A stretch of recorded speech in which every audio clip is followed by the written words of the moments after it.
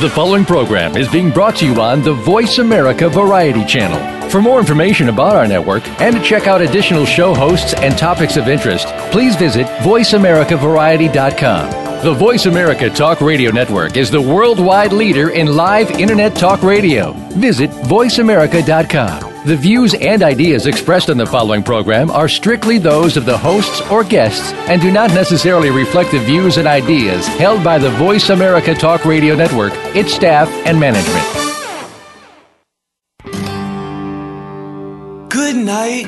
Welcome to the Catherine Zox Show. This informative and entertaining show will start your mornings off on the right foot. Here's your host, Catherine Zox, your social worker with the microphone.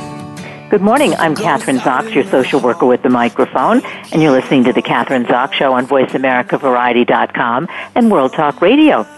Joining me this morning is cardiologist Barry Silverman. Barry is author of a book called Your Doctor's Manners Matter, Better Health Through Civility in the Doctor's Office and in the Hospital. Well, Dr. Silverman has had over 3 decades of cardiology experience. He's a cardiologist in Atlanta, Georgia, and has teaching appointments at Emory University, completed his residency and fellowship at Vanderbilt University Hospital and at Johns Hopkins. Welcome to the show, Dr. Silverman. Nice to have you on this morning. Well, thank you very much. It's a pleasure to be here. Well, the topic, Your Doctor's Manners Matter, which I do believe they do, Better Health Through Civility in the Doctor's Office and in the hospital. That's the title of the book. And one of the biggest complaints, Doctor, that we hear about medical care today, which is pretty obvious, that the manners of doctors and even other healthcare professionals are really very poor. I mean, in the past, doctors were revered figures, made house calls. They always seemed to have a cure for whatever was wrong with us. You know, the Dr. Marcus Welby type physician, but this image has no longer persists. Everything has changed. It seems doctors are rude, arrogant, with little time for patients. I'm setting this whole thing up for you. And so obviously there's been a real 180 in terms of doctors' manners and civility. So can we start with what happened? How did we get here? Well, it's a complex story. Certainly, doctors have come down from their pedestal, and the technology has changed. So before, when doctors had little to offer, they spent more time with the patients. Today, for example, heart catheterization and angioplasty, the patient is in and out of the hospital in less than 24 hours, sometimes doesn't even stay overnight. Where before, if a patient had heart pain, they might be in the hospital for days or weeks. And so with those shortened interactions, often the doctor is not spending time with the patient, and the result is they're not building a relationship. And the consequences are often poor quality care. So, Dr. Silverman, would you say, I mean, this kind of ties in with what you're saying, I think, is there's also, physicians specialize, so you obviously aren't going to spend a lot of time necessarily, unless you have something horrifically wrong with you, with your dermatologist or your ophthalmologist, whereas in maybe 40, 50 years ago, you were with a primary care physician most of the time, and that was the person who took care of all your ailments, so you had an opportunity to develop a relationship. So the circumstances are different, right? I mean, in terms of... Well, certainly subspecialty has made a difference, but also there is a sense on the medical side that delivering a technology or providing a service is what's necessary. Doctors are not taught bedside manners in medical school. They just observe them, and with the interactions and the changes occurring so rapidly, there's less to observe, and they're not experiencing why it makes a difference, and it really does make a difference, Catherine. For example, a patient who had uterine cancer, and had a post-op complication and called her doctor, who said, well, that's not my problem, call your internist, and she ended up dying of those complications because he wasn't attentive and concerned about her and didn't really take responsibility. So communication is more important than ever, but the course of medical technology has caused that communication to become less intense and often to completely disintegrate. Well, I want it's to really in my role that I've had as chief of cardiology where I saw that so many patient care problems were related to bedside manner, not to providing good medical care or to malpractice, not knowing what to do. It was not being concerned and listening to the patient. Well, in my experience, and as a social worker, I had most of my experience when I did my clinical work was hospital social work, and I couldn't agree with you more in terms of the relationship and the communication between doctor and patient really does facilitate their well-being. I mean, patients will listen to doctors even in terms of complying, in terms of taking their medication if they have a good relationship with their physician. I mean, it applies, in terms of taking care, their own self-care is better. We point that out in the book, that a patient is not going to follow the doctor's advice if they don't trust him, and that adherence to advice is one of the major problems where medical care breaks down. So that there has to be trust and there has to be communication, and that cannot occur in 1 or 2 minutes. It takes really attention and a real bedside interaction. But we don't have, do we? That's, say, in hospital, but let's take it out of the hospital and put it into the doctor's office. Every time, I don't think sometimes I think this is a positive thing, but my doctor doesn't remember me because I'm not really that ill, because I'm not ill, so I have my yearly checkup, let's say, with a couple of physicians, and they do remember me, but it's kind of just, it's routine, it's 15 minutes, and they're not necessarily nasty or rude, we just don't have much of a rapport, and I individually, I get to the point, well, I don't really care either. I mean, just do the test, and if they come out okay, then fine and goodbye. Now, if I had some kind of something really wrong on a long-term basis, then you really do need that kind of communication. Maybe you don't need it with that kind of a situation, do you? Well, the fact is you do. That when you come in, we now know the United States Survey in Preventive Medicine will tell you that most of these tests you get are not really helpful. The most important interaction in that office is your doctor listening to you. So if you've been having some problems with some vague chest pains or your bowels have changed, that they're picking up on those. So if they're not listening to you and taking the time, then they're going to miss important aspects of your health that could down the road lead to serious problems. So that blood test, that x-ray, that scan, they are very unlikely to demonstrate. And both the patient and the physician have developed too much confidence in the technology. Don't really realize that it's a bedside communication that is 90% of medical information. So why is this happening? It seems to me that it's continuing. It's not getting better. It's getting worse. There's more of a trend to rely on all of these tests, although I got my AARP thing. Well, it's happening for a number of reasons. Yeah, one, and it was saying, hey, there are care. 10 tests here. You shouldn't be, they're not necessary to take or to have every year or even every 2 years. So, what do we do? And in reality, you do only have about 15 minutes with your physician. That's right. That's the reality. That was one reason we wrote the book. There was no instruction book of what you should expect from the doctor. And the doctors, because of changes in training, changes in managed care, they're going through a change. With the electronic medical record, many doctors are spending more time with the electronic medical record than talking to the patient. So we felt that the patients needed a guide of what they should expect from their visit. For example, we recommend that before you see the doctor, we encourage you to write a list of questions that are your concerns about your health or things that you should or shouldn't do. And that way, when you see the doctor, he can look at that and address what he thinks is important. And if it's going to take more than 15 minutes, tell you that maybe he needs to schedule another appointment. Those are some of the aspects. One of the things you mentioned that you worked in a hospital. Well, hospitals have dramatically changed with hospitalists. So as soon as you go into a hospital, you lose your regular primary care physician, and you're assigned another physician that's never seen you before. And he's often working with specialists, And quickly, patients don't know who's in charge, who ordered a test, or who's going to give them the answers or results.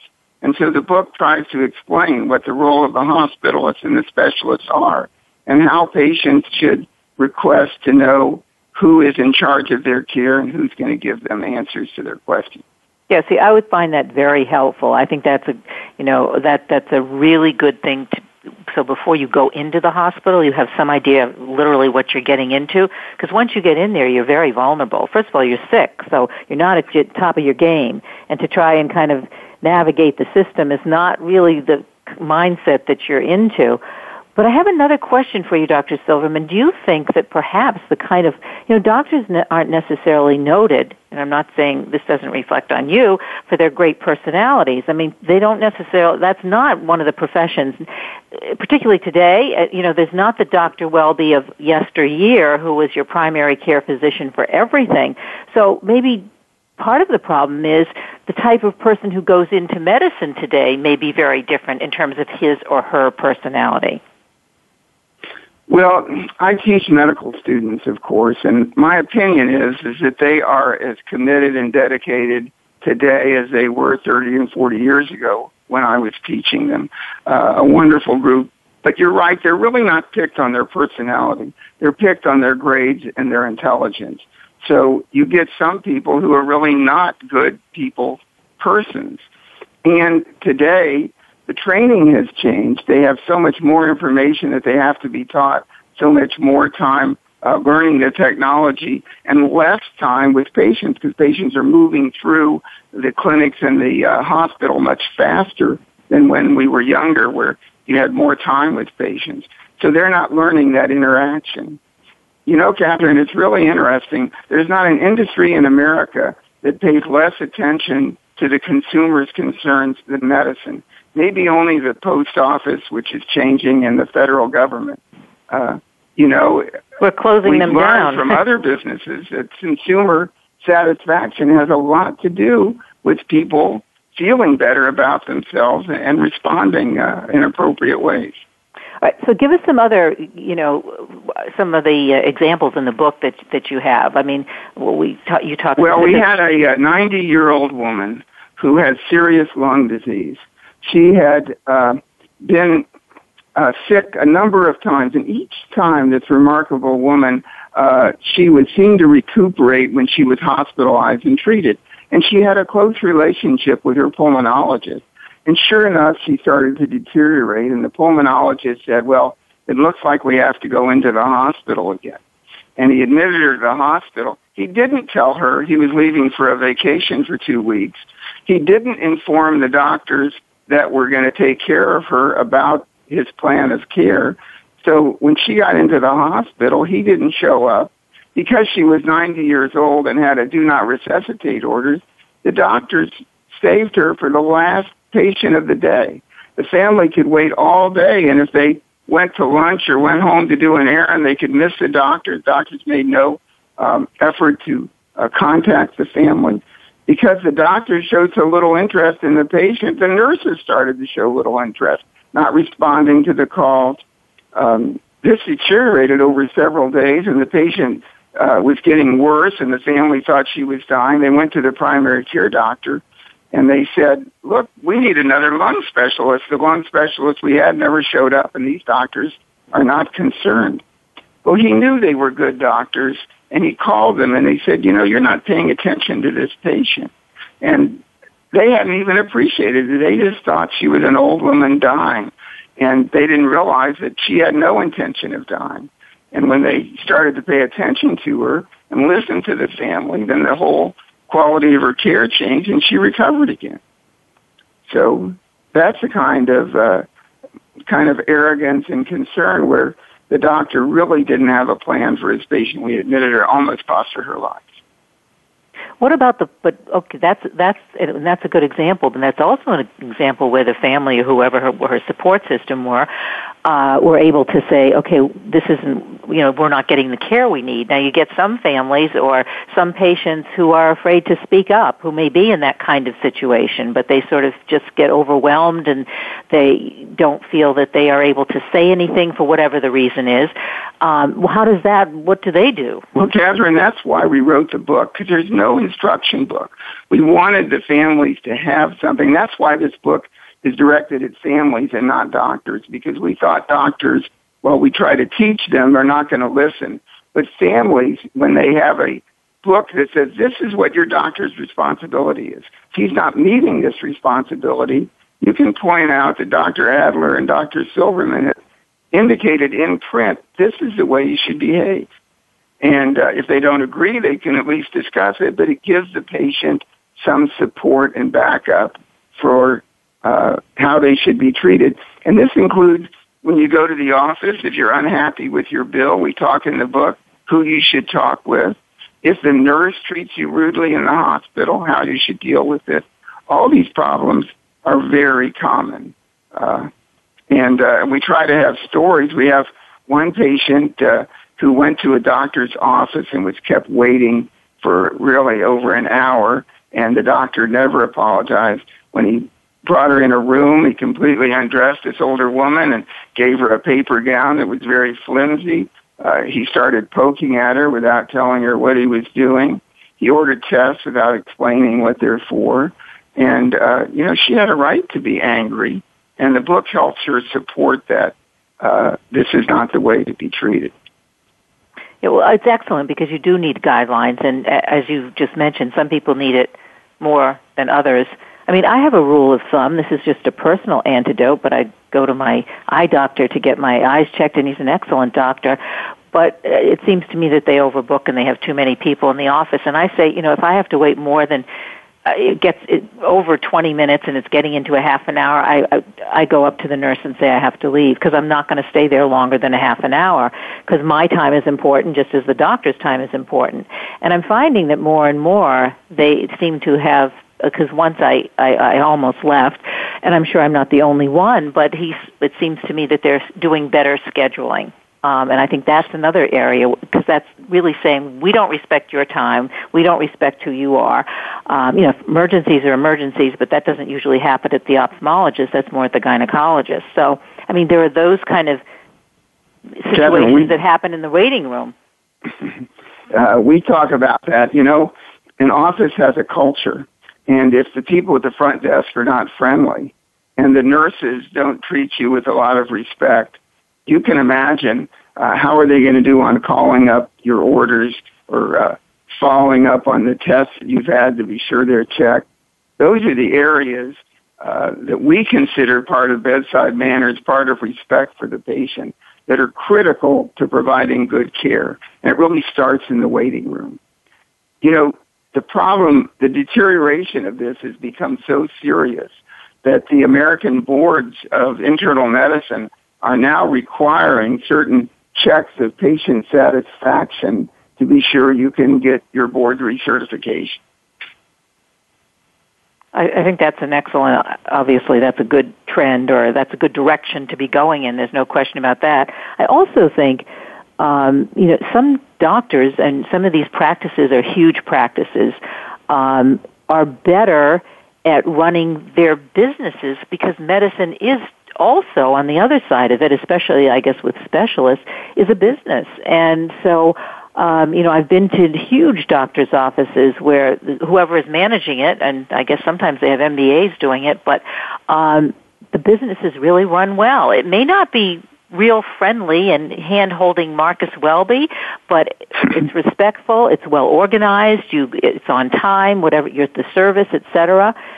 So can you talk to us a little bit about that? Because there are big practices, and some are run really well, and others aren't. Well, I agree with you that it's true that large practices can bring professional organization that can really look and be sure that from the entering the waiting room to getting your bill to getting the results of your tests are done in a well and organized way.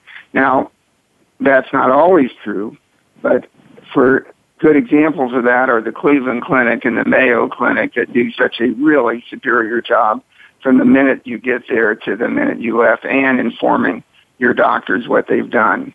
But that's not to say that single practitioners or small groups, but the book kind of wants you to be aware that if your physician is not capable of that, then you may need to be looking elsewhere, because these are important aspects of your care. And a disorganized doctor is going to be one that misses something in the cracks, doesn't check on a test that was done, doesn't recognize a certain problem that could give you serious problems. So disorganization is a real critical factor in delivery of quality care. And would you say that delivery of quality care also has to involve the patient in the delivery of the care? They're part of the system. You have to incorporate. It's not like the doctor and then the patient, but they're really together and in diagnosing and treatment. It's a team. A team.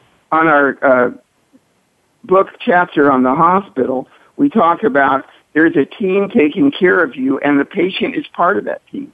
And if the patient doesn't understand their role and are not included in decision-making, in what to do, then they're not going to get better.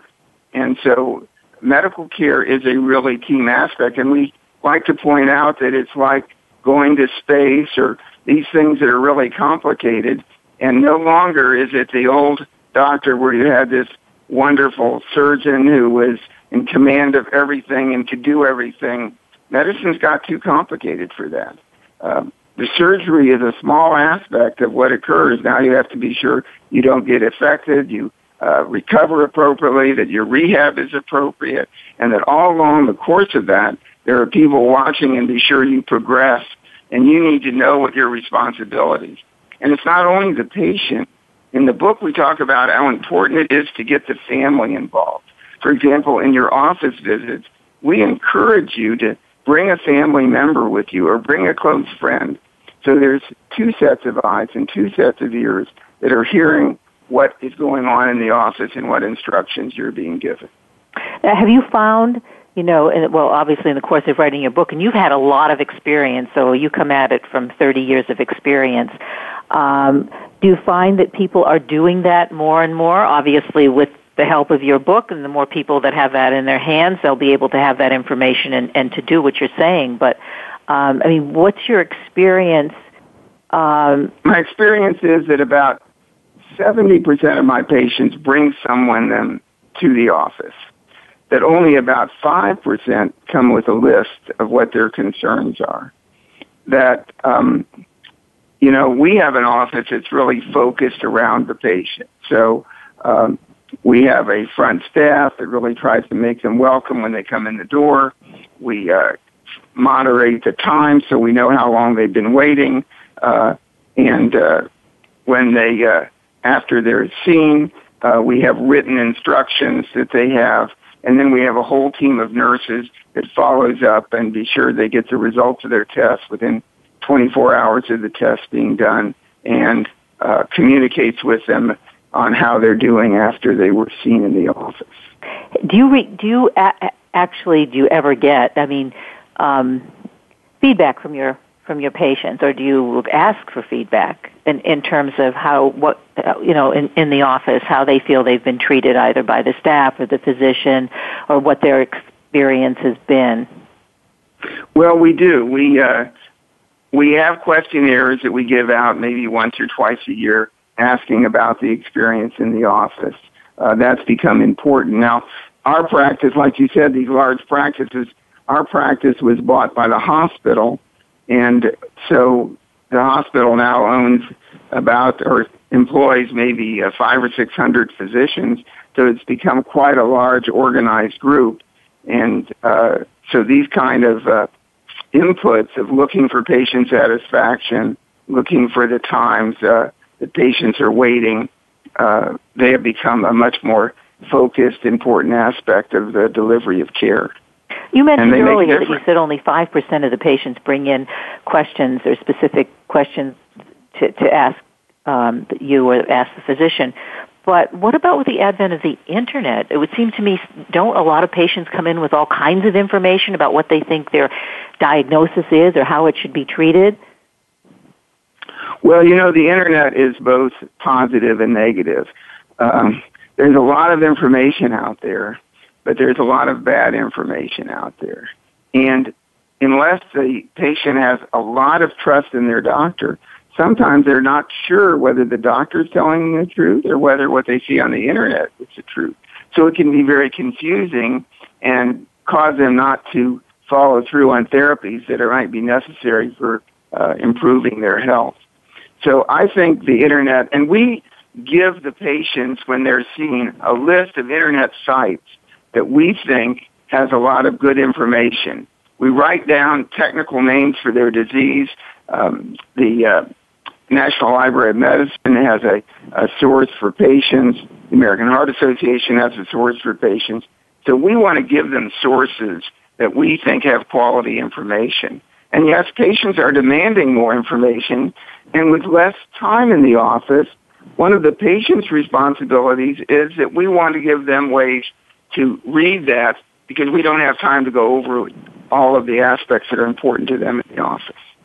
So you will actually give them links that are appropriate for whatever is ailing them. That's exactly right, yes. And I think that's important today's medicine because there is so much good information out there on the Internet. We only have a couple minutes left, and I want to mention the book again, Your Doctor's Manners Matter, Better Health Through Civility in the Doctor's Office and in the Hospital. Dr. Barry Silverman, you can buy his book online, I assume in bookstores everywhere. And is there a website that listeners Yes, we have a to? website, Your Doctor's Manners Matter.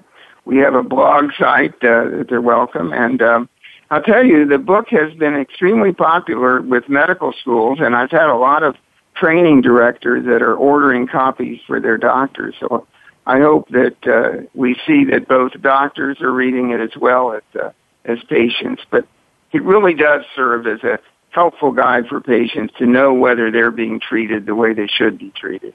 Yeah, and a real necessity. I was part of one of the clinical competency programs where you train doctors for bedside manners at Albany Medical College, which I think is becoming more popular. So your book is perfect for those kinds of training programs for both, actually, the trainees and the trainers, and these are second and third year medical students. But it's been a pleasure talking to you today.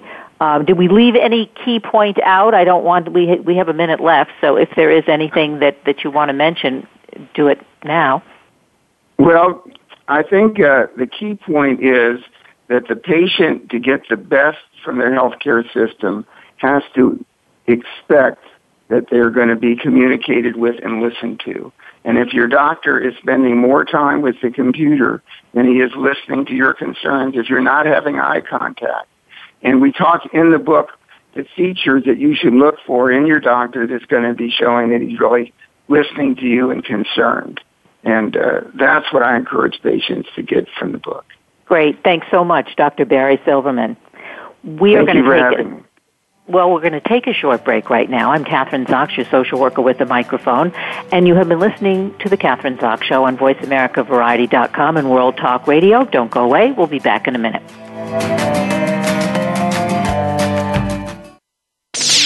The Internet's #1 talk station. #1 talk station. VoiceAmerica.com.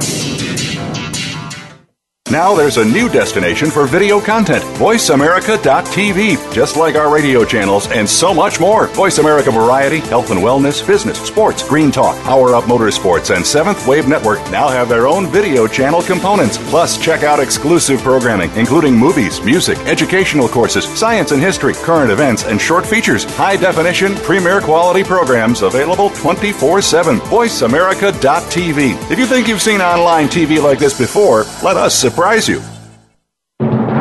There is a species that remains undiscovered by modern science. This species is known by many names, but most commonly known as Bigfoot.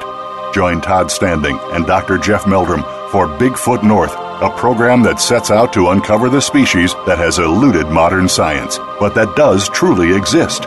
Expert and celebrity guests will be on hand to discuss both the scientific evidence and conclusive fact of the species on this planet. Bigfoot North airs live every Wednesday at 5 p.m. Pacific Time, 8 p.m. Eastern Time on the Voice America Variety Channel. The Internet's #1 talk station. #1 talk station. VoiceAmerica.com.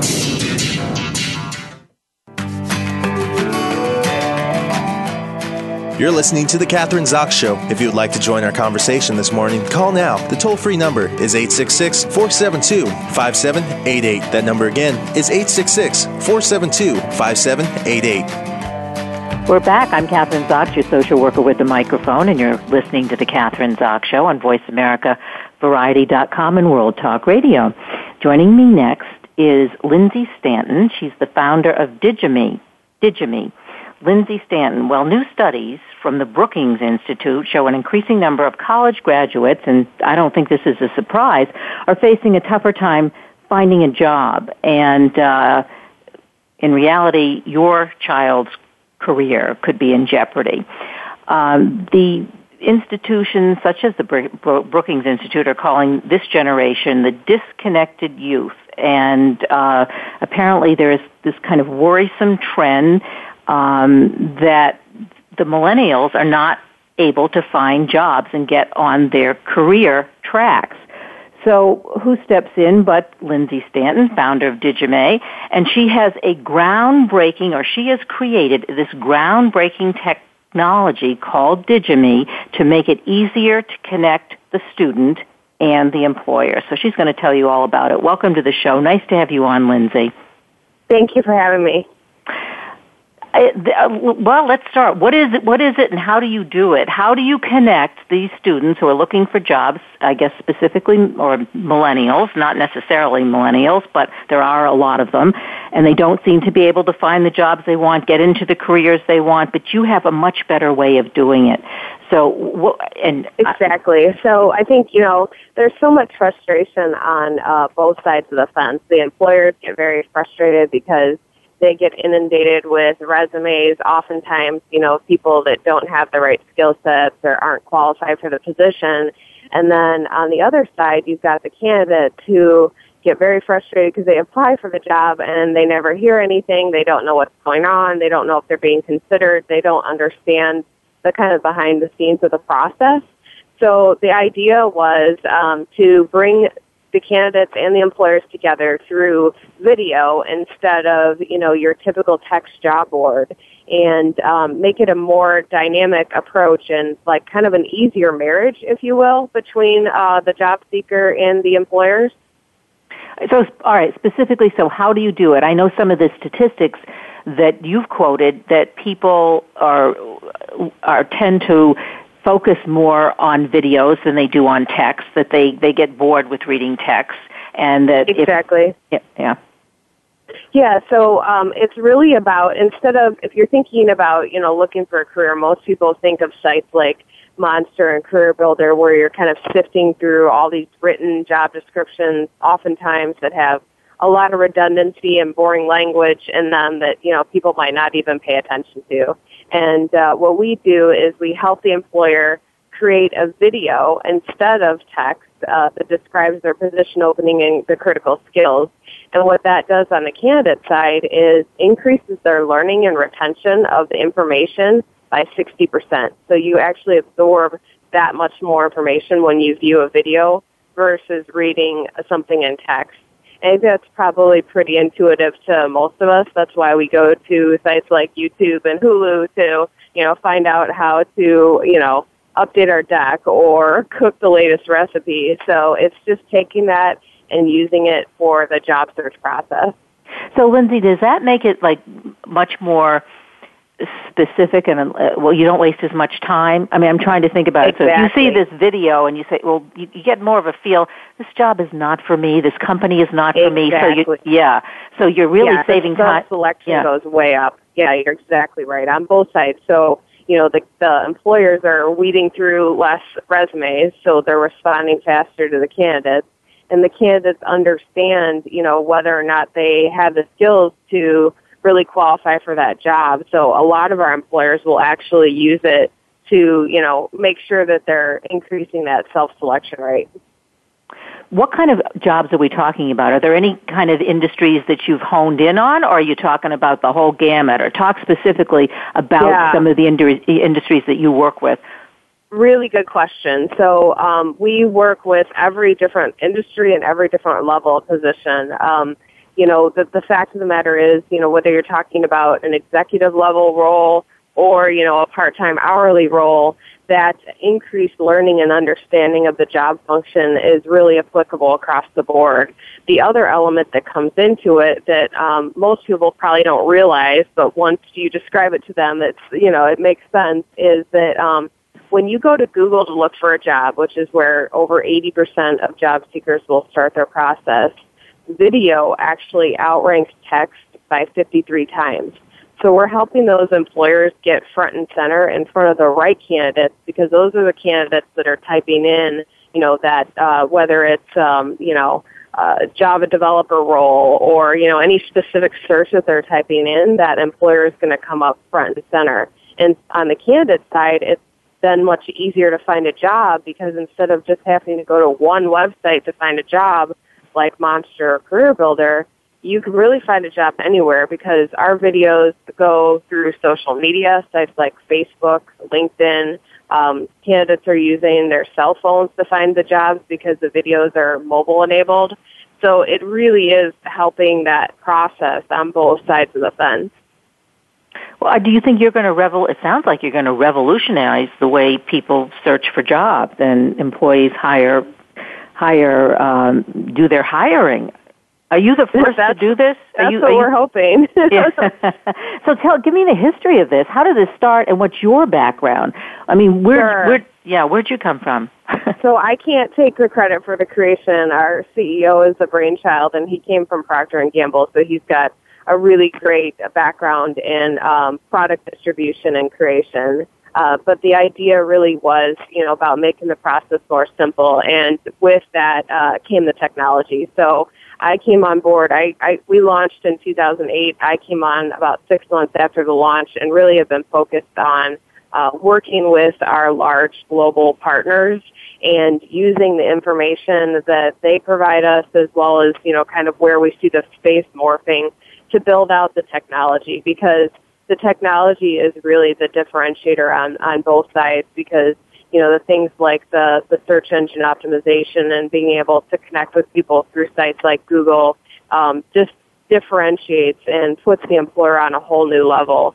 I'm lucky enough to work with some of our largest accounts. We do a lot of work with Fortune 1000 companies that really want to have their brand stand out along with their jobs, have people understand their culture and who they are, because that's such an important part, especially back to your lead-in when you're talking about the millennials and having the younger generations understand, those critical elements of the next move for their career. Well, is it only the millennials or the Gen X's, or how does this work, let's say, for the baby boomers? The non-tech... Go ahead, sorry.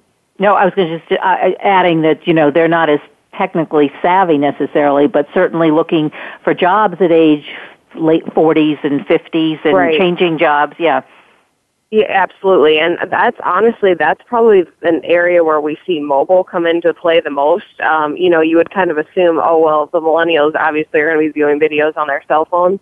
But if you're looking at those senior level positions, it's the same actually, because chances are, they probably are gainfully employed. They're very mobile.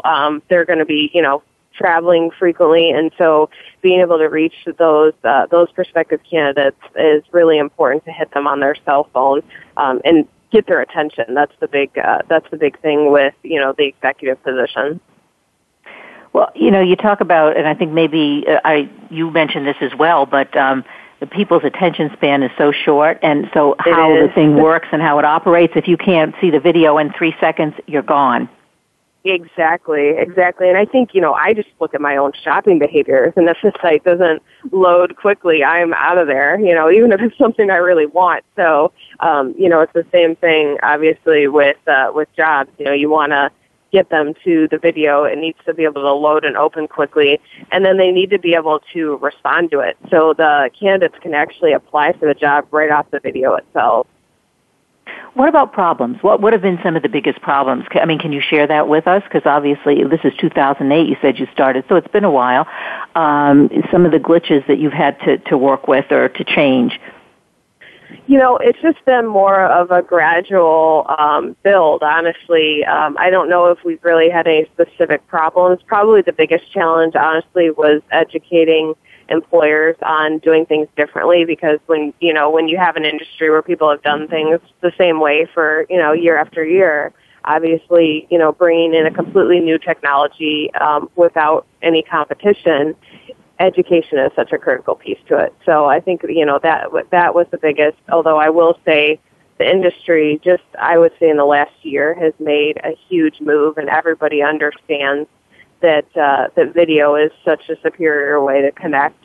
So it's been a lot easier process. But we've been lucky enough to get some really large organizations on board very early, and that creates credibility. You're working with these Fortune 1000 companies, so I'm imagining, at least as you're describing it, you go around and educate them or give training, however you do, to training programs, or how does that work? Well, we have quite a few trade associations in our space, so I've been lucky enough to be invited to speak at quite a few events. I think I had about 13 speaking engagements last year, because we are, so unique in the space. It does give us a nice opportunity to present to organizations and educate them on how they can do things differently.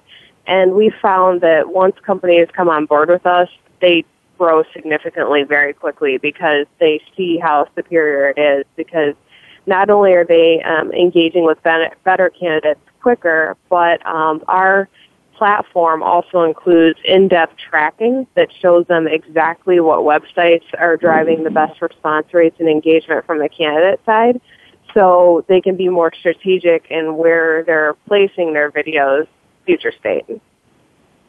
And then also, I guess, how does this work in a global way? Is it different? Because obviously it's the whole world who's using this. So, yes. Yeah. Are there differences in terms of countries, or is it, or just really kind of the same process? You know what?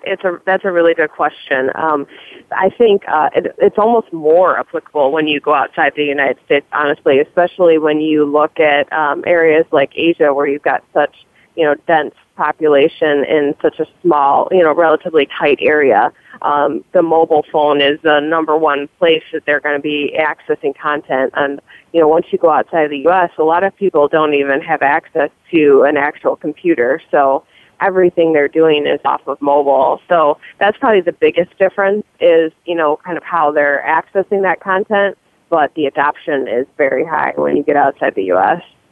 So what you're doing, Lindsay, is actually creating more competition, because you've got more people now who are going to be able to do this because they can use the videos, as you say. But then you're also creating a bigger pool for companies to choose from. Yes, and on the candidate side, I think, the market is starting to shift, where we're seeing more and more organizations start to hire in volume. And I think, with that, it starts to shift a little bit more to an employee-centric model versus an employer getting to decide. And we're seeing that, especially in highly competitive areas. One of the biggest areas of growth we see right now is engineering. There are so many companies competing for engineering talent out there. Another area that's really competitive right now is CDL drivers. So you don't necessarily even have to, have a college degree to be able to drive a really nice salary, because there's so much competition for those types of positions. Well, take us through, we'll take, say, the engineering, the first example you get. I'm an engineer, I'm looking for a job. What do I do by going through this process? Really specifically, I'm sitting here at my computer. Sure. Yeah, what do I do? Well, you'd probably start your search on Google, and if you had typed in, a specific type, whether it was like a plant engineer, electrical engineer, you'll start to see the videos popping up. our website, digi-me.com, actually shows up really high when you type in a search as a candidate because it is all video content. So if you came across our website, you'd actually have the ability to register and receive job feeds, and we can send the candidates job feeds through an email, but we can also send them feeds through text messaging through their mobile phone. So a lot of candidates like to, opt into that because then literally every time we're adding a new employer with, that's hiring for that type of position, you are going to get a job alert and you're going to find out about that new job and have the chance to apply for it right off the video. So what about competition? I think I asked it sort of in the background before, but now since you've started this in 2008, any kind of competition out there for you? I mean, because this really, it seems to me, would really catch on. I mean, this is just sort of hitting the nail on the head for this connecting employers and job seekers. So what about, are there any other, not that you have to mention them by name, but are there any other companies? Right. Yeah. We really don't have any competition, and one of the things that we pride ourselves on is we're agnostic, so we can work with the employer's existing system. So most employers are using what's called an applicant tracking system to manage their, candidate flow and their, inventory of candidates, if you will, those resumes. And so we can fully integrate within the environments that they already have. So that really kind of eliminates us going head-to-head with a lot of other vendors or, competitors in the space because we really can play nicely with those. We like to say we play nicely in the sandbox with everybody because we really can. And we can even partner up. So some of our clients will be using a video interviewing technology. So once that candidate does apply for the job, kind of taking it one step further and using video for that piece. So we can even partner up with that type of technology to make the candidate experience video all the way through. This makes the whole searching for a job thing kind of exciting, interesting. I think, the traditional way of doing it is so tedious. And yeah, exactly. Yeah. Exactly, because you're looking, you're on, I always think of it as, for my candidate side, it's one-dimensional. I mean, you're just sifting through job after job and, reading very similar text over and over again and being able to have somebody talk to you about the employer and then the job itself. To me, I, really look at the cultural videos that we do, those employment branding videos, and you can look at a video from one employer versus another and say, you know what, I know I would fit within that environment, or, you know what, that would not be a good fit for me. And it really comes out through the video so much better. What about this? Do you think some people are able to make better video, are better on camera? They're just better at being able to project what they're trying to get across. But maybe, and this is just coming from somebody who's done a lot of videos and film and stuff, that perhaps it's not necessarily reflects the company. It just reflects that they're really good at doing a presentation. Does that ever fit into it? Am I being clear? You know what I'm? Well, we use only professional talent to communicate the job message for the employer, so it kind of takes that questionable element out of it. For when they're communicating their employment brand, yes, often they're obviously using their own people and their employees, but most, decent-sized organizations will have, people inside that are proficient on camera and do a very good job of presenting. And some of the best people to have on camera, quite frankly, are, the line leaders, the people that are in the organization actually doing the work and having them talk about what drew them to the organization, because it just brings a certain level of authenticity to the company's message.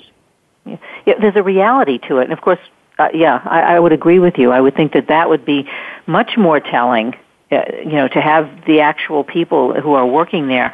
It's really exciting. And just, a couple more minutes. What about you? How did you get into, we started asking you that question, but your background in... Oh, yeah.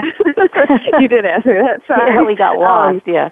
Yeah, so, I've got a mixed background in sales and marketing. I've actually got my master's in public administration, did a brief stint working for a municipality handling economic development. So I've kind of been all over the board. I've adapted to the recruiting space and really like it. I mean, the technology piece is really what excites me, because when you can look at what tools are going to make that process so much better for both the employer and the employee, that's very exciting to me. One of the things that we launched last year was the ability to have the candidate actually receive a video message back once they apply, setting the expectations of what's to follow. Because, that black hole that I kind of mentioned on the candidate side earlier, most candidates don't know that it's going to take a good, 3 or 4 weeks before somebody even looks at their resume. And I think, as an industry, we need to do a better job of informing people what the process is. So those are the things that really excite me. What about after, let's say they're interested in the job, and how does the interview go? Can you be interviewed online as well, or do you have to go there, or it can be a virtual interview, or how does that work? Yeah, it depends on the employer's process. Some employers will use a video interviewing technology. Some employers will just want to keep it paper. A lot of employers now are starting to use LinkedIn as a resource. So instead of having to send a full paper resume over, electronically, then you can actually just send over your LinkedIn profile and references through LinkedIn. Yeah, so it's that sort of, I guess that process is kind of emerging. It depends on the company, is what you're saying. Absolutely. They each have, and a lot of it's being driven by mobile and the fact that people, candidates want to be able to respond off their mobile phone, but they don't have the ability to fill out, a 4-page application on their cell phone. So what do you see for the future? I mean, are certain, it seems like it's changing, Yeah, I honestly, one of the things I think is really exciting is when you start to look at tracking, candidates, and when you onboard them, what happens to them, and kind of the mobility of workforce. One of the things I think is definitely going to come down the pipeline is kind of hot mapping where, niche pockets of talent lie, and having employers be able to reach into those niche pockets to pull them into their organization, because like I mentioned, I really think the market's shifting and becoming more and more, on the candidate side and being driven by the candidates. So I think as that continues to shift, you're going to see a lot of competition between employers, and it's going to be more and more important to be able to access those, groups of people quickly. I want to mention it again because Digi-Me, is that the right website? Yes, Digi-Me is our website, and employers can go on there and check out our product, and candidates can go on and register, and of course it's always free for the candidates to use our technology.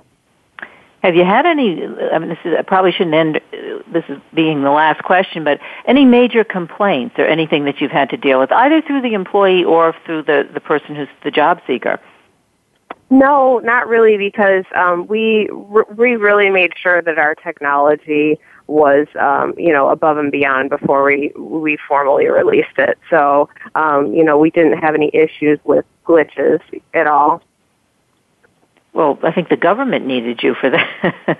For our health care. We've actually worked with some government organizations, actually. Well, I think you don't give up because they really need you. If you're talking about you launched this thing without any glitches, I'm impressed. We did quite a bit of beta testing, and we're lucky enough to have some awesome customers who are willing to, allow us to work with them to beta test early on too. So. Yeah, well, you're working with these major, huge companies, and the founder is from Procter & Gamble, right? That's what you said initially. Right, exactly. Yeah, and I mean, we, like organizations like Hartford Insurance, USG Corporation, they've just been phenomenal customers, and as we've grown and built out our technology, they've been more than excited to, be part of it and to, try out new things with us. So. Yeah, well, you're working with the big guys. Yeah, it's definitely fun. That's great. Well, okay. Well, keep us keep us informed, because I can see this thing is really moving. It continues to move and continues to really evolve. And I guess with new technology, it will evolve even more. Yes, exactly. And I'd love to offer any of the employers that you have listening today, we do have an offer to try our technology on the homepage of the Digi-Me website. So if they want to check us out, they can do that through the radio offer. Great. Thanks so much, Lindsay. Lindsay Stanton, Digi-Me. That's fantastic. Great business. We're going to say goodbye. I'm Catherine Zox, your social worker with a microphone, and you've been listening to The Catherine Zox Show on VoiceAmericaVariety.com and World Talk Radio. Have a great week. We'll see you next Wednesday. We hope you have enjoyed today's episode of The Catherine Zox Show. You can listen live every Thursday morning at 7 a.m. Pacific Time on the Voice America channel. Want to know more about Catherine? Visit her website at www.catherinezox.com. Be sure to join us next week for more interviews and great conversations with Catherine Zox.